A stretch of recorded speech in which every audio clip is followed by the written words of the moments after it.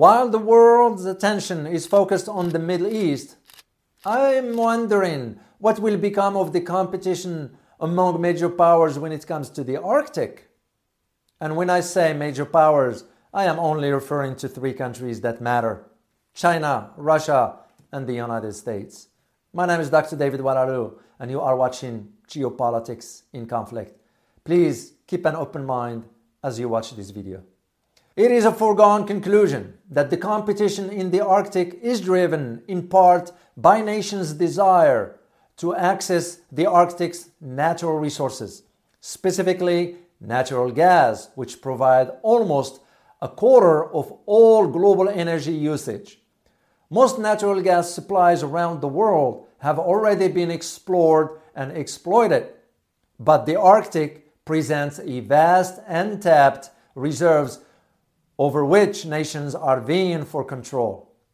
A U.S. Geological Survey estimates that the region has about 1,699 trillion cubic feet of natural gas and various other fuels, equal to the entirety of Russia's oil reserves and 3 times as much as those of the United States. It is for this reason, as a geopolitical analyst, I argue that major players like the US, Russia, and China, among others, have all focused their Arctic policy on ensuring a strategy that grants them access to these untapped resources. For instance, when China released its Arctic policy in 2018, it declared itself, and I put this in quote, a near-Arctic state. While Russia has ramped up its military presence on its Arctic borders in recent years, similarly, the US's 2022 National Defense Strategy outlined how the Arctic's importance to national security is evolving. Whatever the case may be, I argue that the Arctic is becoming a geopolitical manifestation of the competition among major powers, and that competition is only getting fierce. During my years in Washington, I was amazed about the lack of debate when it comes to Russia or China vis-à-vis the Arctic. It truly alarmed me. The fact is that since the end of the Cold War, the United States government suffered from a precipitous decline in expertise, prestige, and talents. Those who were thinking that the post-Cold War era, the world will embrace US ideals and the so-called rule of law, have not thought neither long enough nor understood well the cycles of history when it comes to the rise and fall of empires. One thing is sure, Russia has long sought economic and military dominance in its northern shores, a region that holds as much as $35 trillion worth of untapped oil and natural gas. Even China, a nation with no territorial claim to the Arctic, has begun funding Arctic development projects. It underscores the region's growing global importance, significance, and influence. Given the current shifts on the global stage, geopolitically, debates in the West about the future of the Arctic have been launched.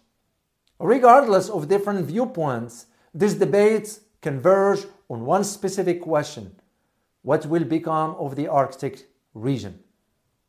Today's reality has departed drastically from Gorbachev's definition of the Arctic in his 1987 Murmansk speech as a zone of peace. The thinking has always been that the Arctic is an area of low political tensions between the East and the West. Today, that picture is very different, as dynamics in the Arctic are changing by the day. Suffice it to say that Russia has already embarked on exploring the Arctic for 2 main reasons. One is military, and second is economics. From the military perspective, Russia's approach to the Arctic, which has increased over the past few years, compels Moscow to expedite its presence in response to the changing geopolitical landscape. Knowing full well how the West will eventually react to Russia's military buildup in the Arctic, Moscow wants to cement its presence as quickly as possible, since it no longer considered the Arctic an isolated, insignificant region. Similarly, gone is the era when the Arctic was off limits to military activities due to its harsh climate conditions. Do you recall when NATO, after the fall of the Soviet Union in 1991, expanded eastward all the way to Russia's doorsteps? This time around, Moscow wants to preposition itself militarily to do two things. One, counter any expansion of that nature, and two, allow Russia easy access to its northern fleet. If I were to advise Moscow to place strategic nuclear assets, especially around the Kola Peninsula, the development will do, one, serve as a second strike capability, and two, is a convincing deterrent. Russia gains another military advantage by establishing assets in the Arctic. It can strengthen its northern fleet and push any Arctic-based conflict towards the sea lines of communication between the North Atlantic and the Baltic Sea.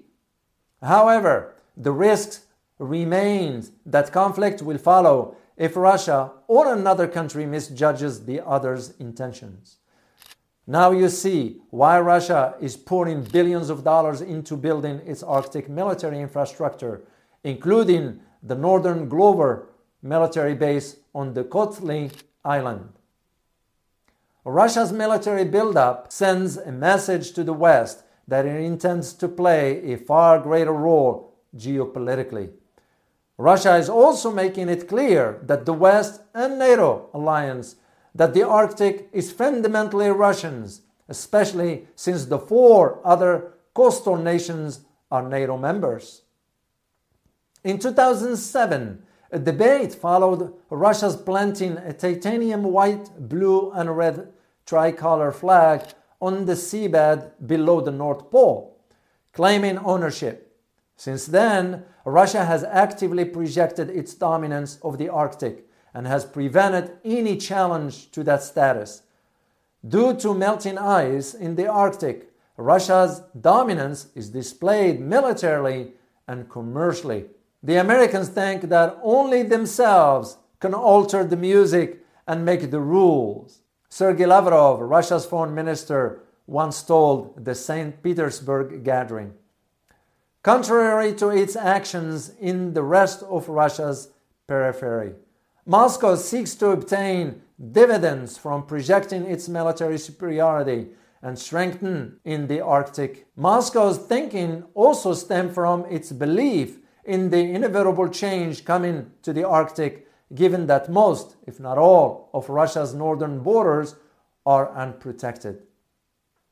However, we cannot address geopolitical changes that await the Arctic region without addressing the fast melting ice that has already brought about debates in Moscow concerning its perception of security threats.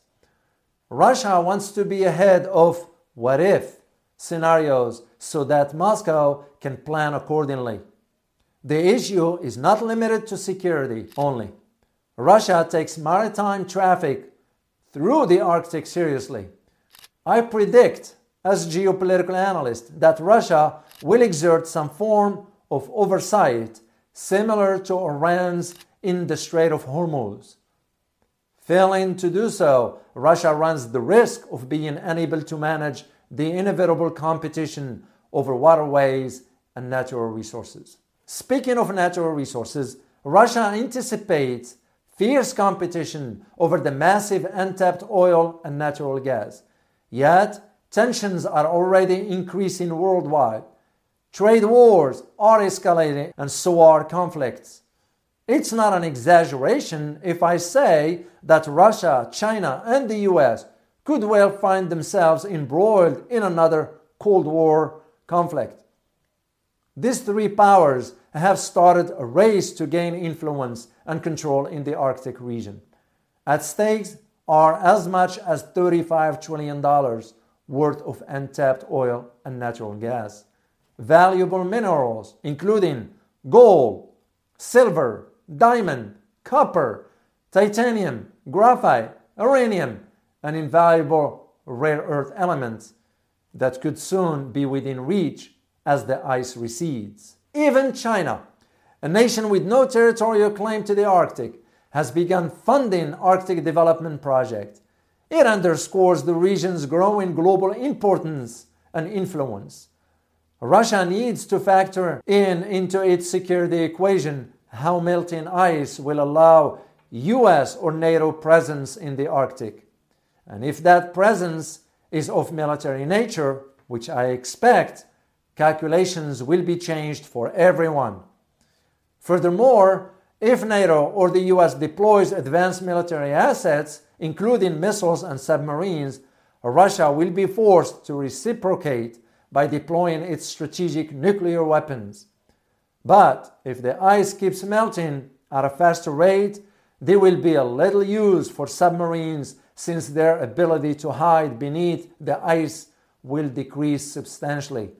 As a result, removing the elements of surprise. This outcome will certainly undermine Russia's sea-based nuclear deterrence. One thing is sure, the Arctic to Russia is what Berlin was to the West.